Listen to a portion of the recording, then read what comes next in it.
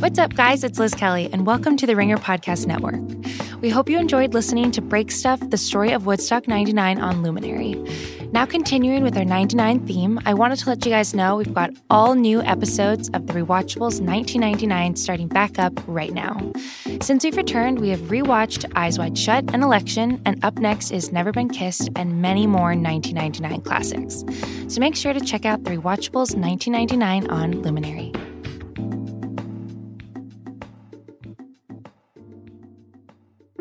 David, this week the New York Giants announced that longtime starter and New York sports legend Eli Manning will be riding the bench in favor of rookie Daniel Jones. What I want to know is, even if you know nothing about sports, isn't this being covered like a regime change comparable to the American presidency within the New York tabloids? I mean, it's not like Eli's been with us for so long that he just seems like the quintessential New York quarterback. But there is, he's a Southern boy too. So I don't mean to. But maybe it's just that this New York quarterbacking is just like the blank canvas for like the perfect New York story, right? It's like you get off the bus like Axl Rose, the beginning of the Welcome to the Jungle video, with like your suitcase and your tousled hair. And you're just like woefully ill-equipped for what's about to happen to you. Like, there's no way this is going to go well. And yeah, I think that the whole story for the New York Giants from the moment he was drafted was Daniel Jones, like small kid in the small city kid coming to New York and small town kid, and now this is front and center. This is what we care about. It's like every picture of him. And I know this is from the art director's chair. Every photo that I come across of him is sort of more unintentionally funny than the last. When they announced that he was when he was going to be starting on ESPN, I was watching live, and the graphic at the bottom of the screen had headshots of Eli and Daniel Jones side by side. Eli's was just the standard, completely centered, head-on, perfect headshot, and Daniel Jones seemed to be. It's almost like he started laughing at the last second when they were taking his ID photo, and his head went like a quarter of the way. He like tipped it off camera. He's like grinning and not in the frame, which seems like the easiest thing to fix, except that it's just Daniel Jones. It's totally fine. This is huge news. It's huge news. There's never been somebody like Daniel Jones, and there's really there's no way this story can really go except for him becoming the best quarterback in NFL history. That's how it better go. We are the Jeff Hostetler of media podcasts. This is the Press Box, a part of the Ringer Podcast Network.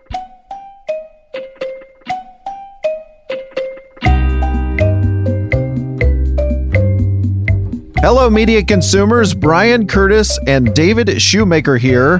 Lots and lots of stuff to get to today. We'll talk about the week the media decided Elizabeth Warren is going to win the Democratic nomination.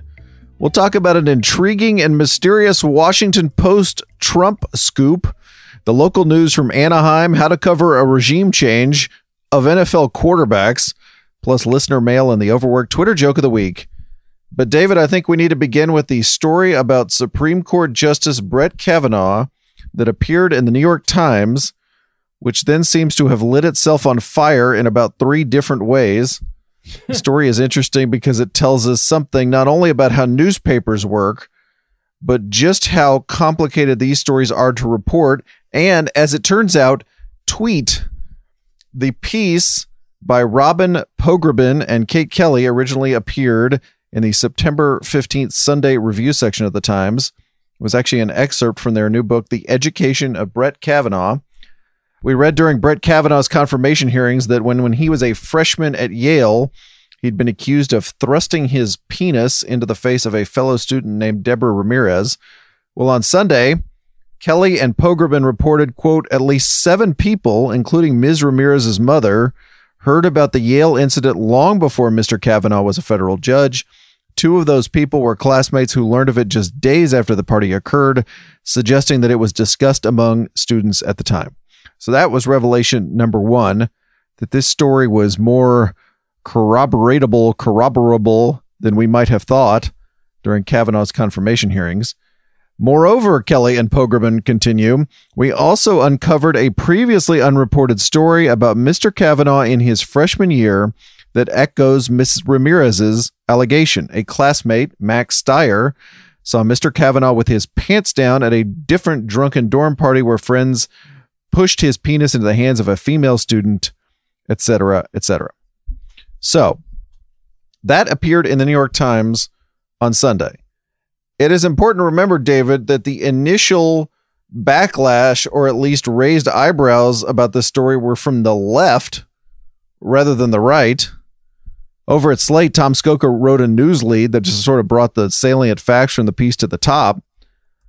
And then there was this problematic tweet, which the Times used to peddle the story. The tweet read, "Having a penis thrust in your face at a drunken dorm party may seem like harmless fun, but when Brett Kavanaugh did it to her, Deborah Ramirez says it confirmed that she didn't belong at Yale in the first place."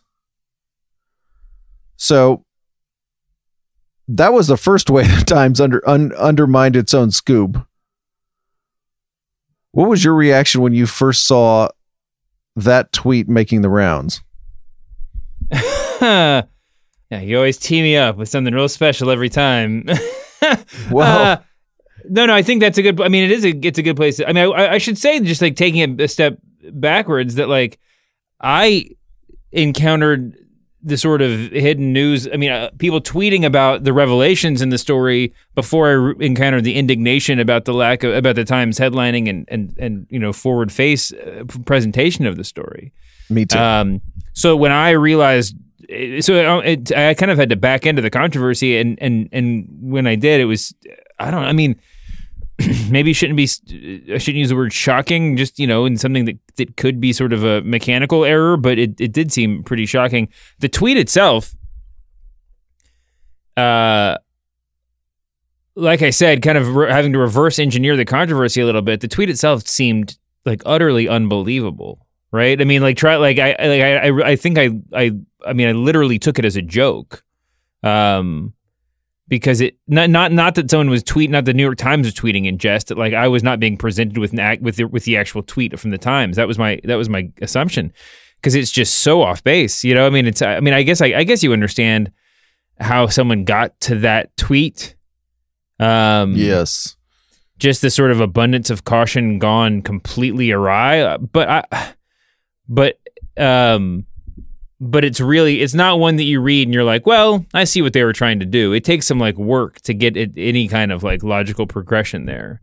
Did you think, as I did, as stuck-up journalists, that my initial, sort of move was to blame the social media person?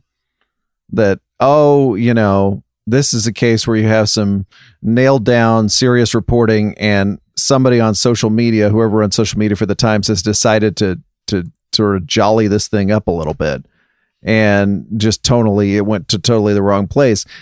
I feel bad about thinking that in any case, because social media people don't deserve that, but I feel really bad because it turns out that Robin Pogrebin, one of the authors, wrote the tweet herself. She wrote it.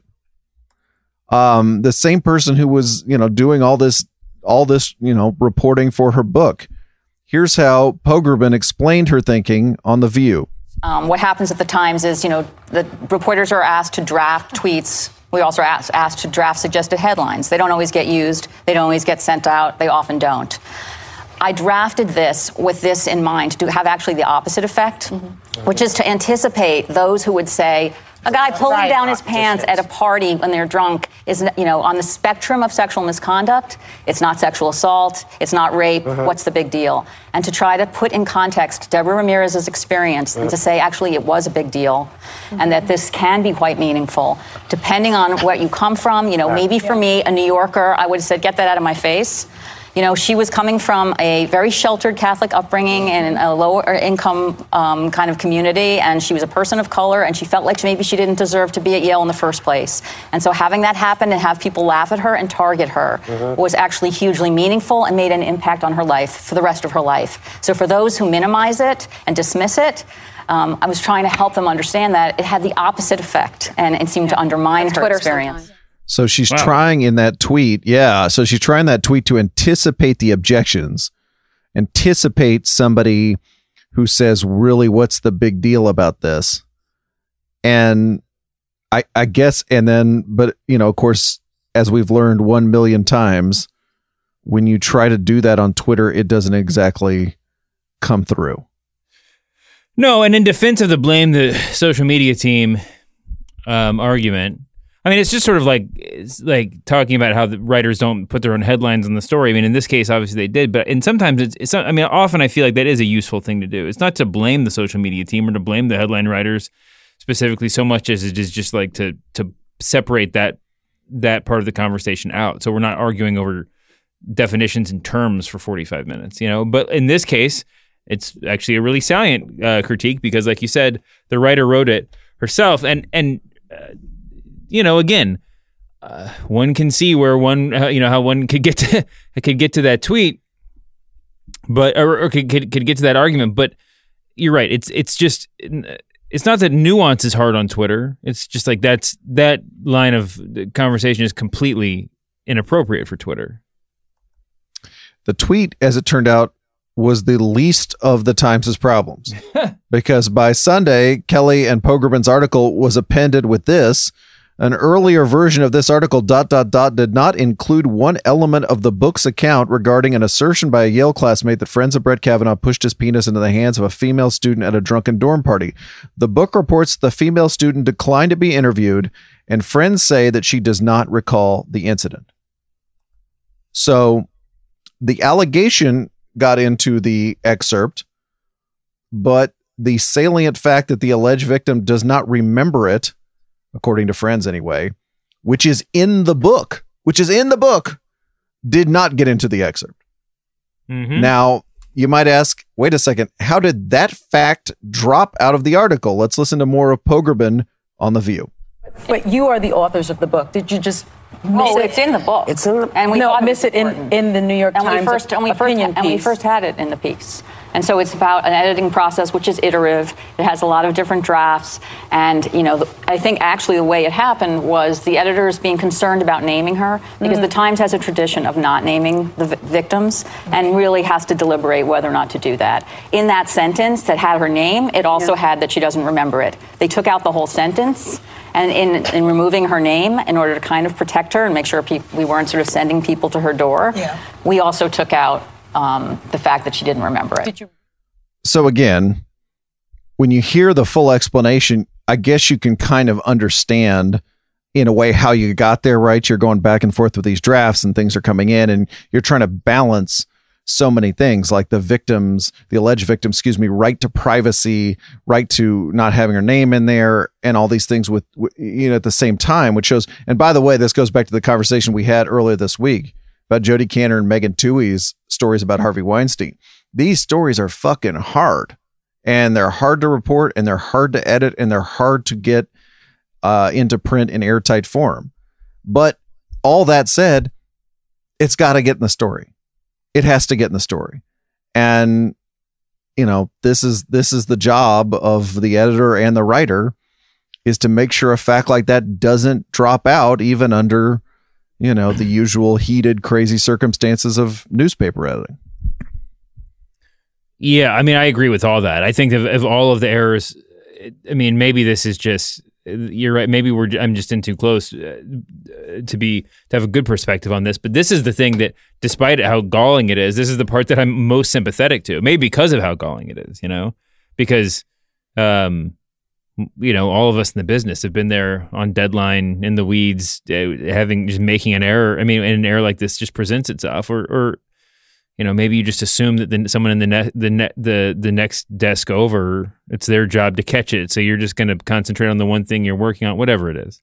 But one would hope that something that is integral to the story, so integral to the story and specifically to the news that the story is breaking, would not be overlooked. Now, maybe the problem, maybe this brings us to the next point, is that the Times also seemed a little bit blissfully unaware that they were breaking news in this piece. Or at least they didn't feel like that was the thrust of the piece. No pun intended. Yeah, I think that's right. I think there's a couple of interlocking problems here. One is the trickiness of a book excerpt, where really, if you look what's in this story, you would say, geez, what's important here? There's an interesting portrait of Deborah Ramirez here and what her life was like at Yale.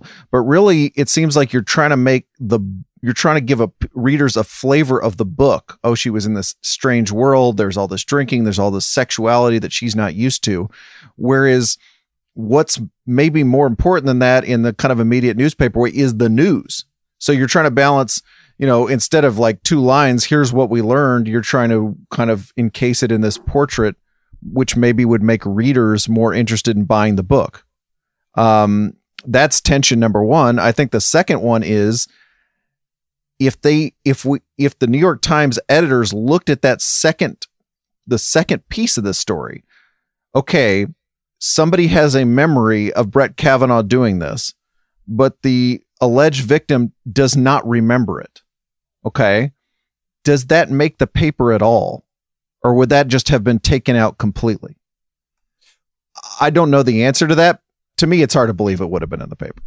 Well, I mean, there were stories that the authors pitched the news desk on this stuff first, and that it was more or less rejected, right? I mean, that's the reason why it ends up in the Sunday Review. I can understand the argument from the editorial side that whatever this is might have felt like a piece of a bigger story and not something to not the nail to hang the whole thing on, hang a whole new report on. But it does feel like it's less, I don't know. Again, maybe I'm reading too much into it. It feels like it's less an issue of editorial discernment and more an issue of being stung by the reportage of the previous round, the round of Kavanaugh stories, or the reaction to the way they reported the previous round, or the media reported the previous round of Kavanaugh stories, right? That they're more concerned with the perception that they would be witch hunting than they are about the actual news that might be worth breaking. Right. Because it's a tough one, because there is this kind of weird sense in political world that once somebody is confirmed, that everybody should just move on, minus something. Oh, didn't we litigate? That's of course what Republicans would say and have said about this.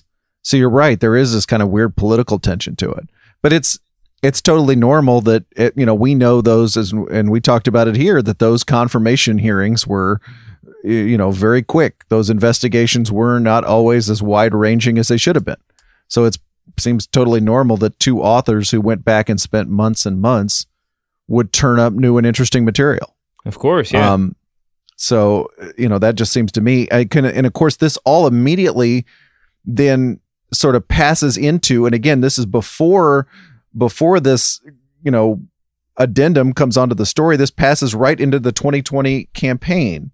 Elizabeth Warren tweeted on Sunday, last year Kavanaugh nomination was rammed through the Senate without a thorough examination of the allegations against him. Confirmation is not exoneration, and these newest revelations are disturbing. Like the man who appointed him, Kavanaugh should be impeached.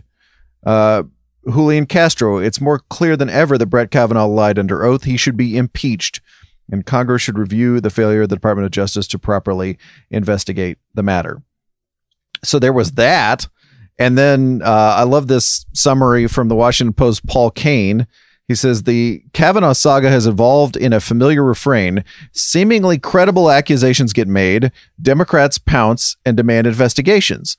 Republicans grow quiet until some other allegation emerges that appears to go too far. Then Republicans go into full umbrage mode, pushing Democrats back until the nominee is confirmed, or in this week's case, until Democrats change the subject. We have had that happen like 3 times with the Kavanaugh saga. Yeah. And here we are again. And, I don't know if you watched any of the Mitch McConnell, victory dance about this. The quote that stuck out to me was, "I'm distressed by the declining journalistic principles so much on display." Yes, I'm sure you're distressed by that, Senator.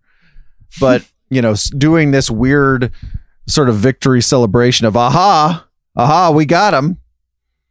Even though, again, all this information was in the book. And I guess that's what makes this,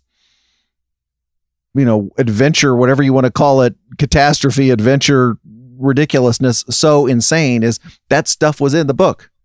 But now Republicans can point to a New York Times excerpt and say, see, the paper's out to get us. See, they're not telling you the full story. Well, it's not even, It's not even that. It's the larger scale obfuscation that now you can just say whenever someone says a true fact that was reported out and backed up in triplicate by the book, someone can just say no, that story was fake. Remember the New York Times lied about it.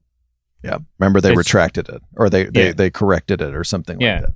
You were texting me about the now obligatory paragraph that appears whenever anybody writes a story about New York Times scandals. What was it? Where did you see it? This is the sort of thing that happens when like a musician will get charged with like 3 or 4 different crimes in an 18-month span that aren't necessarily related and don't really build up.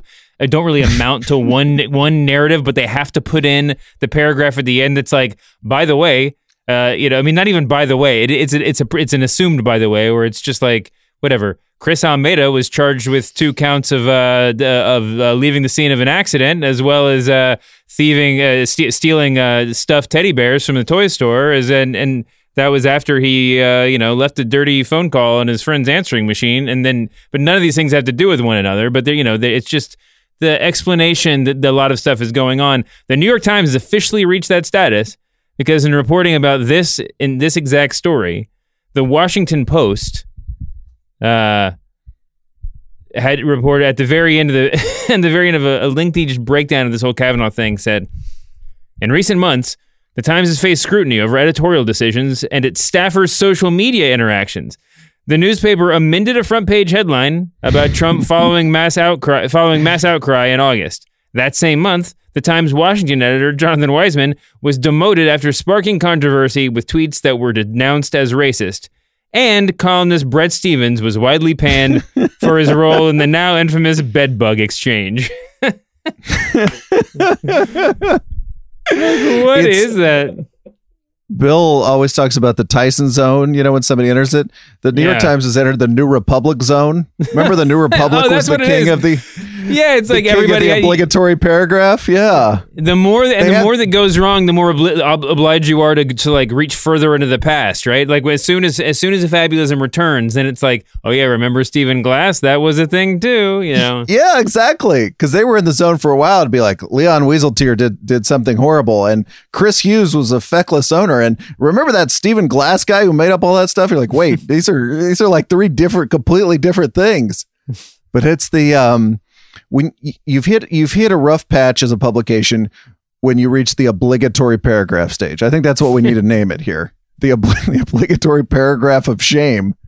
Congratulations, New York Times. You have now qualified. All right, David, time for the overworked Twitter joke of the week, where we celebrate a gag that was so obvious that all of media Twitter made it at exactly the same time.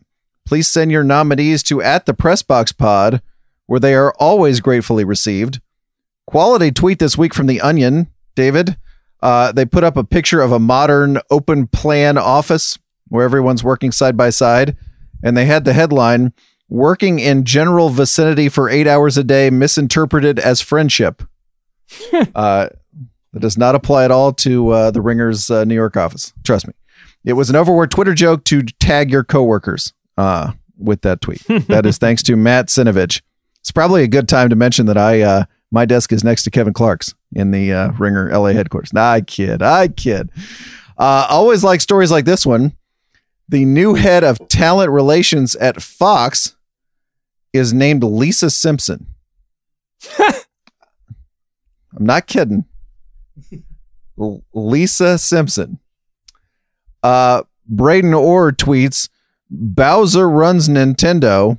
Lisa Simpson is going to run Fox. This is the strangest timeline." Do you remember the story of that Doug Bowser was running Nintendo? Yeah. I think we had that many months ago. Then Doug Bowser himself, president of Nintendo of America, tweeted out the announcement of Simpson's appointment with the comment, "Seems like a natural fit to me." Anyway, unbelievable. Thanks to Pete McHugh and Scott Tobias, who we forgot to credit on one last week. Sorry about that, Scott. And speaking of 90s bands, because David, when are we not speaking of 90s bands? Tom DeLonge, the vocalist and guitarist of Blink-182, is filing for divorce from his wife, Jennifer. They've been married since 2001. It was an overworked Twitter joke to write, "I guess they couldn't stay together for the kids." Thanks to Steven Oberlander for that one. Yeah, see, it's total silence from Chris. We're too early in the 90s. But hopefully some chuckles from other ones out there. All right, David, time for the notebook dump.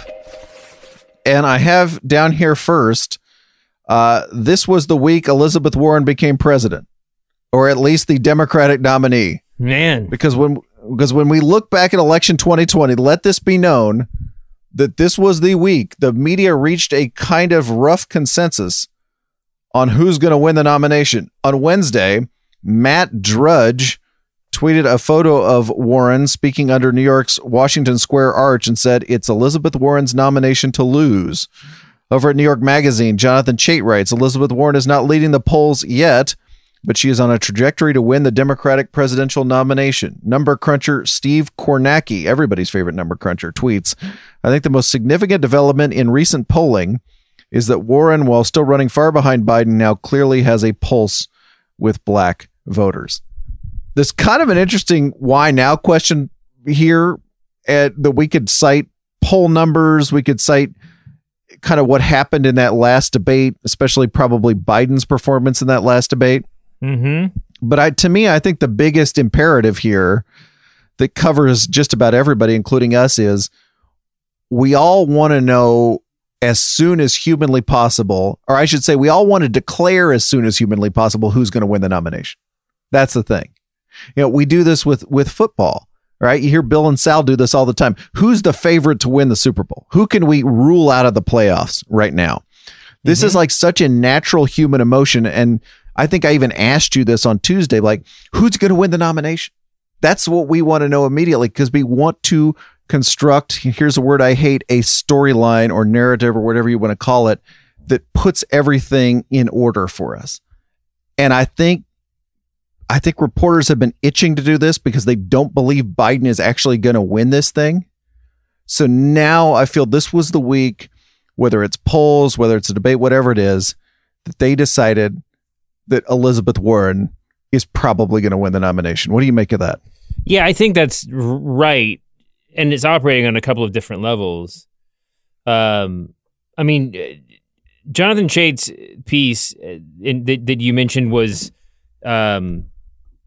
declarative. I mean, he was making the case that Elizabeth Warren is probably going to win the nomination. I think the homepage headline writers were even more definitive when they subtitled the piece "An Assessment of the Now Likely Nominee." And there's a bunch of other content on the site that's kind of piggybacking off that piece. There's one of the number one piece on the site right now is how electable is Elizabeth Warren anyway. Oh no, that's the same piece. Sorry, there's a different. Sorry, let me take that again. There's another piece piggybacking off that one that says no one knows whether Warren or Sanders is in second place. It's a bunch of kind of reiterative content, and that's the way these things go. But I think that sort of piggybacking is helps explain, from a different perspective, a bigger perspective, what's going on. I mean, as soon as somebody calls the race, just like if this were election night, everybody else is racing to call is racing to get in too, right? So as soon as somebody starts talking about Elizabeth Warren with any kind of definitive prediction or predictive terms, then every other opinion writer, every other pollster, whoever who had an inkling of a piece they wanted to write next week is like rushing that piece out to get in on the conversation. But there's a multiplier effect. Yes. Yeah, and the narrative argument that you're talking about is disheartening, but I think really real. I mean, I think in so much as there's any validity to the notion that the media was in the bag for Biden, up until now or whatever it was, I think that if in so much as that's true, it probably has everything to do with that kind of desire for a definitive narrative, right? That you want that he enters as the front runner and the story is simplest to tell with him cruising to victory, right? And yeah, I said this on the show on Monday, or was it last week, that I said that I think we don't know who's going to win, but I think it's going to seem like a given in retrospect that it's either going to be Biden or it's going to be Elizabeth Warren in her inevitable defeat of Biden or conquering of Biden. And I'm not saying that I encourage everyone to write the story. I mean, God knows, but I think it was at the point where it was getting a little bit obvious. Now, I think that it's natural for us to want this. I think you're right. I think for us to be looking for this narrative and then to be, it's in our nature now to be more definitive than ever about these things, at least in headlines or in pitches or in everything else. And yeah, I mean, but I think that the difficulty is, no matter how entrenched the polling numbers seem, no matter how impossible it seems for someone else to jump out of the pack, it's not in any of the candidates' best interest to help that narrative along, right? I mean, as much as we like to if you want to go back to the Bill and Sal point of reference, as much as we wanted to talk about Castro versus Beto in the first debate being a loser leaves town match, well, they're both in it 2 debates later, right? I mean, neither of them is going anywhere. And I think that, I mean, most people would say with some confidence that one of the biggest things that Trump had on his side 4 years ago was the inability of the rest of the field to gather around one candidate, right? Or the opposition to gather around one candidate, and that was because it was in no one's best interest, personal interest, to drop out of the campaign. So really, anything could happen. Anything could happen. But it is interesting. That's where we're getting to the end of this. But in conclusion, anything could happen. Yeah, I love that. Now, talk about narrative. No, I agree with everything you said. I think the one thing about Biden I'd say is I think that the simplest story is actually probably just one click of the dial further. It's that Biden is the front runner and he's going to lose, but he's going to lose. Right? Mm-hmm. You're adding just a little drama to that. And if you read Ryan Liz's Politico thing on Biden, a lot of what his advisors think the media is doing is the fall from grace of the front runner, of Barack Obama's vice president, is a great story to write. So they have been waiting for that story to happen. Now that's just natural. Now, I guess the other question I had, and we're going way down the meta rabbit hole here, is if Elizabeth Warren becomes kind of the de facto media frontrunner, how does the coverage of her change? Because she's been in this strange position where she started the campaign, she mishandled the Native American stuff. It looked terrible. Her campaign looked completely dead in the water. She was allowed to kind of come along on this comeback trail, right? That was a good story for the media also to write. Elizabeth Warren seemed to have bottomed out. Now she's taking 70,000 selfies. She has a plan for everything. She's quietly just, hitting the American people over the head with policy until they can't take it anymore. And now she's coming back. But does that change now? Remember, it's still a long time to go before anybody actually caucuses. 3 months.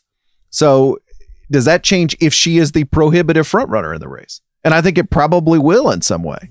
And that's another interesting part of this. So yeah, this is the next point. I mean, this is the logical next question in the argument that I was just making.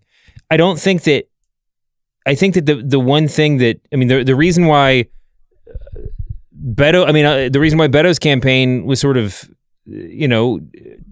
taking critical hits before it could even get a footing was because of the sort of presumption inherent in the way that the rollout of the campaign just seemed like they were being presumptive, right? There's a lot of a lot of the knocks that Joe Biden has taken is the perception of presumption that he was, determined to, that he was the obvious choice. I think that you can see a lot of that in Hillary's campaign 4 years ago. I think that's absolutely. There's nothing that voters at this point hate more, especially like the hyper attentive class of voters, be that on Twitter or primary voters or whatever else, is the presumption that like you're going to vote for them no matter what. We want, volition means something different now than it has in the past, and there is the voters. I think to take anything for granted, I think is a slap in the face to anybody with a vote. I mean, that's the way it's perceived, and I think there's a lot of truth to it. So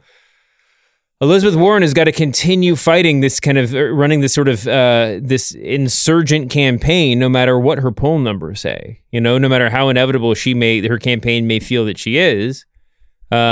She's got to run this. She's got to run it like she's an underdog, and frankly, she might be aided by the fact that she doesn't match up necessarily as well against Trump as Biden or some of the other candidates. So she might be aided by the fact that Trump, in a lot of quarters, seems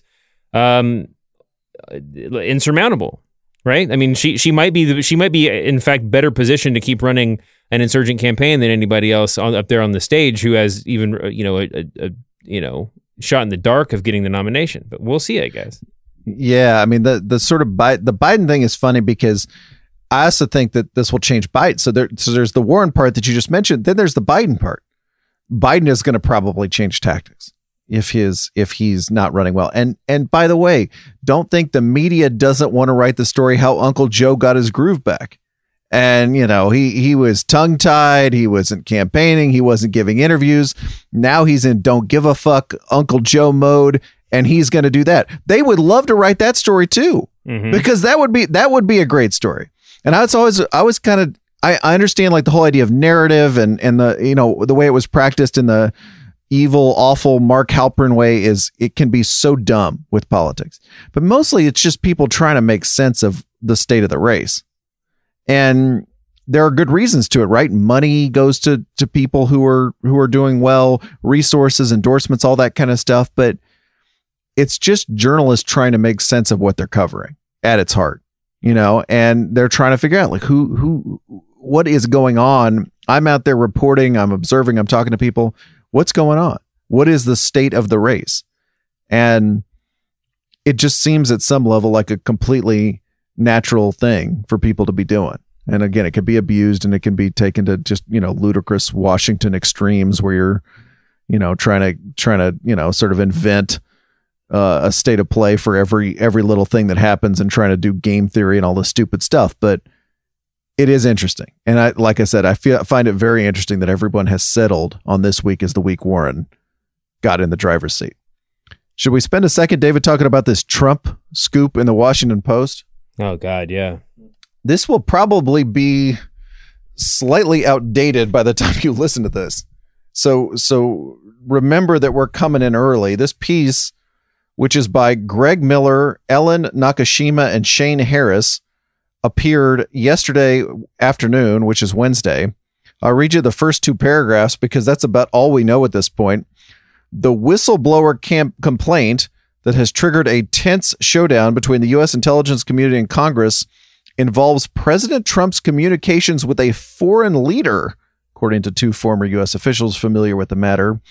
Trump's interaction with the foreign leader included a promise that was regarded as so troubling that it prompted an official in the U.S. intelligence community to file a formal whistleblower complaint with the Inspector General for the intelligence community, ... And I almost want for us to just sit here for 30 seconds and appreciate this, because it feels like we're observing a story in the larval stage. This is news. I'm not shitting on the Washington Post piece at all, but it's just like this is the news still in the cocoon. Like, what is this going to be? And when I tell you Trump made a promise to a foreign leader that was quote unquote so troubling it inspired a whistleblower complaint, it feels like, where we were at various stages of Russiagate or Muellergate, where it seems like, wow, this could be anything. It could also be something relatively stupid about trade or something like that. But don't you feel that this moment is so amazing, because this is where everybody's imagination, and by that I especially mean liberal Twitter's imagination, runs absolutely wild. Yeah, it's not just liberal Twitter. I mean, it's everybody. I mean, listen, I was watching the news this morning on MSNBC, they were just going on and on about it, and it took me probably the better part of an hour to realize that I wasn't just missing the meat of the story, that the meat of the story was actually just ephemeral, right? I mean, it could, like you said, it could actually amount to something really significant. Certainly absent. How many times have we said that about Trump? Well, that's what I was going to say. Ahead. In another administration, in another era, and I don't even mean this as a direct reflection on the Trump White House. In another era, I think that we would almost assume that they were discussing, that the media was discussing something like this in such grave terms because they maybe knew more than they could say out loud. But that has not always been the case over the past couple years, or at least is not borne out to be provable that way. But yeah, I mean, it's happened time and time again. It's a little bit befuddling. Presumably, we'll get some clarity on this in the not too distant future. Like you said, maybe by the time this podcast goes up, because, Congress is involved, and this is now a showdown with people who may be able to get their hands on this one way or the other, whether or not it becomes a public record or whatever else. But it is very strange. And again, it has a little bit of the piggybacking that we discussed in the last segment, because everybody's got to cover it with the same sort of volume that the competition's covering it, right? And then beyond that, there's all the supplemental stuff. I just Googled to see if there was any new news, and the first thing that came up was an NBC News report that annual complaints to the Watchdog hotline have more than doubled in the Trump presidency, which is also interesting and also troubling. But like, this is just news based on the same notion of a story that may or that we don't really understand what it is yet. There's a running live blog on CNN that doesn't seem to give that much information, except for really we're talking about TikToking the machinations going on between Congress and the White House, and listing all the people who Trump has spoken to in recent months. But we don't even know the time frame of this. The whole thing is so strange. Yeah, I do like that last part where they're trying to isolate on the foreign leaders. This is in the Post piece that he's had contact with 5 foreign leaders in the last 5 weeks, or the 5 weeks previous to the complaint, which is filed August 12th. And they are Vladimir Putin, Kim Jong-un. Okay, both those seem like have a lot of potential. The Prime Minister of Pakistan, sure. The Emir of Qatar, okay. The Prime Minister of the Netherlands, that's number 5. Now, who wants to take the Prime Minister of the Netherlands in the pool? And what kind of odds? We like 1 million to 1? Yeah, come on. And I may be wrong by the time you hear this, but I kind of think it's not going to be the Prime Minister of the Netherlands. That's not going to be the thing that really got the complaint filed. Anyway, go ahead. You were saying. No, I think it's worth saying that. I mean, listen, I'm not proud to be, an American in an era where the president can literally profit off the presidency, where there's all the accusations, but at the same time, we've seen what the public reaction is to lobbyists hanging out at the Trump Hotel, and it's just sort of those sort of news stories seem to land with a thud time after time. If this was Trump saying to Ukrainian President Zelensky, like the next time you're here, you can stay for free at Mar-a-Lago, and someone in the White House clutching their pearls over that. Well, yeah, I mean, that's a serious violation that someone should look into, but I'm not sure that that's like a 48-hour stop the press's news story, right? Like, I mean, this isn't that's not going to bring down the Trump presidency, and I'm not exactly sure what the stakes are here in an era where I don't know what would actually bring down the Trump presidency. So, I mean, it's one of those things where, I mean, we have to sort of measure our expectations and withhold our outrage until we have some concept of what we're actually talking about. Good luck if you work for cable news. That's going to be fun. That's true. I almost said local news because that's the next item on the agenda. Fun with local news. This is from Sarah Welch, a reporter at KTLA out here in Southern California. Yeah. And I feel almost bad doing this because, David, you and I misspeak all the time, as any listener of this podcast knows. Lord knows how many times we've done it today. But this is funny. Listen to Welch on a recent report doing some journalistic due diligence on an unfortunate story from Anaheim, California. We tried to reach out to the man who died in this pursuit. They were unavailable for comment. You know what they say, David? Always make the extra call, even if your subject is deceased. I don't have a ton to say about this, but I will ask you this. What was the exact year that people stopped watching local news, like actually watching it, and just started strip mining it for stories like this, or the one about the people seeing the leprechaun in the tree? I mean, what was the point? It just became comedic fodder. I don't know. I mean, guess? No, but I can probably, man, if I actually like sat down and thought about it, I could probably figure out the point in my life where the local news like basically only started existing after Sunday night football games. Like it's only when a seasonal sporting event leads directly into the evening news, like from the studio show straight to like the sports segment on the local news, and then all of a sudden they're talking about murder numbers going up in some local neighborhood or some, terrible house break-in. I mean, it's all outrage. And really any moment of the local news is probably worth the effort to strip mine. I mean, or could stand on its own as a meme. Maybe not, it doesn't go up to this level, rise to this level, but yeah, I don't know. It does seem like a totally different way we consume, the news at 10 or at 11 or whatever it is. Yeah, the phrase you always hear after the big sporting event is "stay tuned for your late local news," I believe.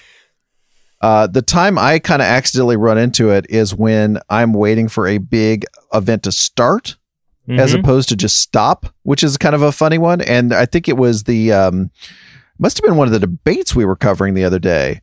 And I sort of waited for it, and it turned out to be the last story on the local news leading into the major Democratic debate was about a sea otter being nursed back to health. It was the perfect one. And I also just found on Twitter, the Chiron was rescued sea otter pup putting on weight.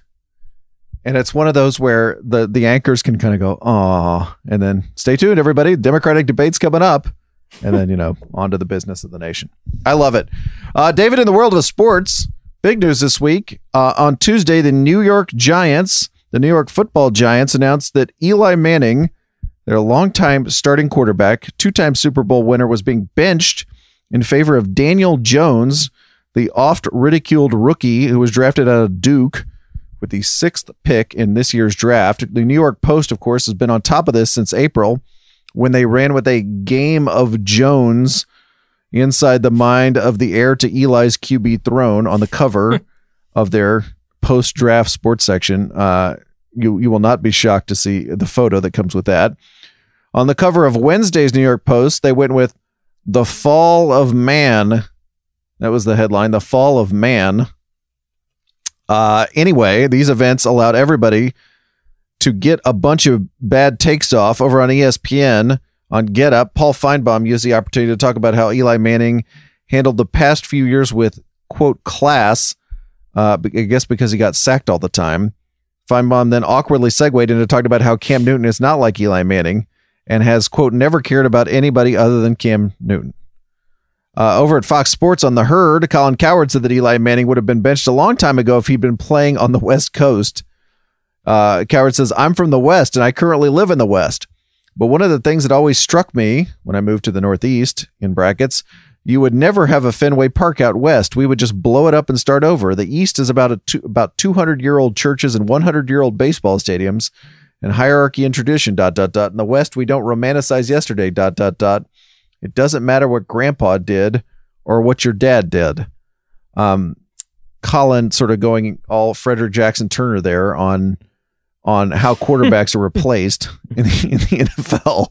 Anyway, Daniel Jones set to make his first start Sunday against Tampa Bay. Surely the reaction to his debut on Sports Talk Radio and on ESPN will be calm and measured. I give you great odds on that. Listener mail, David. We talked about The Far Side on Tuesday. Comic strip possibly coming back. We got this tweet from @ELDMCMNO. If that spells anything, let me know. He says, "What a miss. Is there any more appropriate medium for the return of The Far Side in 2019 than a newsletter? A daily comic in the newspaper returning in the form of a daily newsletter. Come on, guys. That's a layup." He's right. Thanks to this listener for remembering our own content more than we do, because we talked about how the new sign of power in journalism is the newsletter. So is Gary Larson going to do it as a newsletter? Would that work? Is there a newsletter? Is there a comic strip newsletter?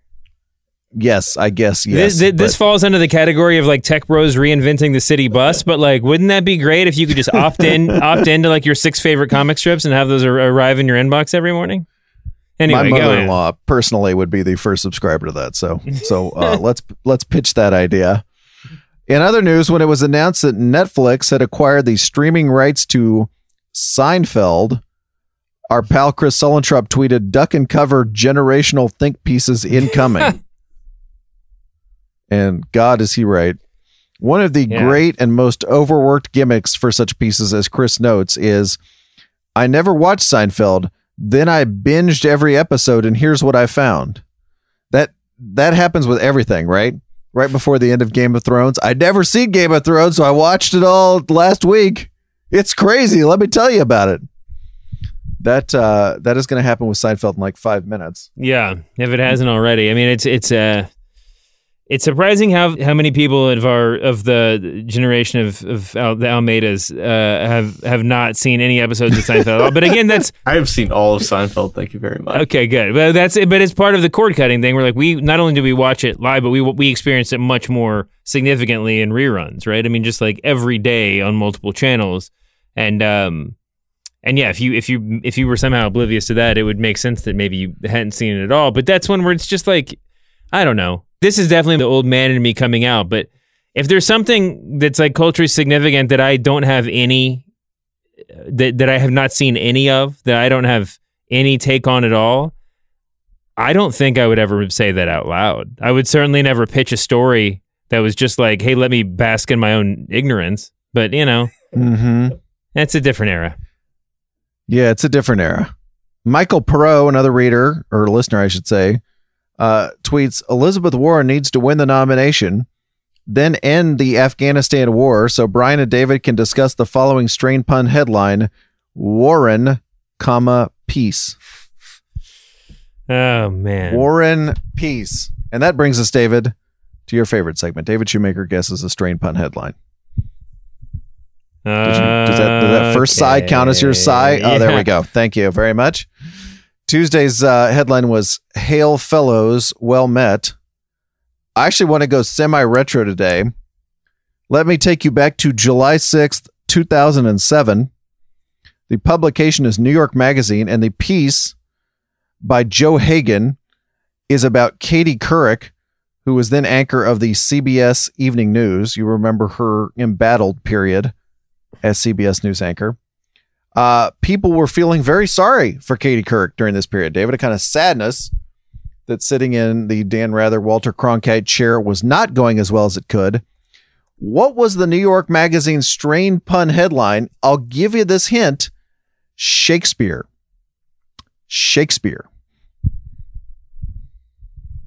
Wait, it's just Katie Couric and Shakespeare? Well, let's say quoting Shakespeare. It's something. Was Anchors Away Shakespeare? I don't think so. Shakespeare. Anchors Away. I'm just. I feel like you left anchors out of that sentence in a ostentatious way. You're overthinking. All right, Katie Couric. Couric. To be Can I lead you to Hamlet? I was about to try to make KD or not KD a thing. That's good. That's really good. That's not it, but that's really good. We can save that one for Kevin Durant. KD or not KD. That's about his burner accounts, I think. What is it? Oh, damn. This is not, I know what the answer is. This is not a good pun. It's a funny pun. Is it Alas Poor Couric, I Knew Her Well or something? Yeah, Alas Poor Couric. Alas Poor Couric. I like it because you don't have to get the reference. It is. No, it works. It works that way. I think that there's two different ways to pronounce her name, and that sort of messes up the punnage. But it's funny. That's definitely funny. Alas Poor Couric. Yeah. This week's strain pun headline. He is David Shoemaker. I'm Brian Curtis. Research by Chris Almeida. Production magic by Jim Cunningham. We're back Tuesday, bright and early, with more lukewarm takes about the media. See you then, David. See you later, man.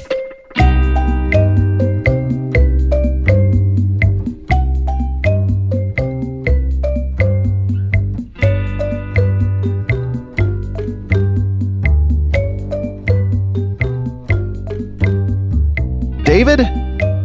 Wait. Has never cared about anybody other than David.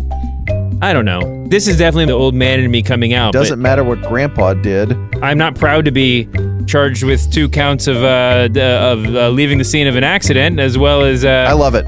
I'm not proud to be stealing stuffed teddy bears from the toy store, and I love it. I'm not proud to be... This is news. Left a dirty phone call on his friend's answering machine, and then... I love it. Reinventing the city bus. So dumb. It could actually amount to something really significant. Yes, I'm sure you're distressed.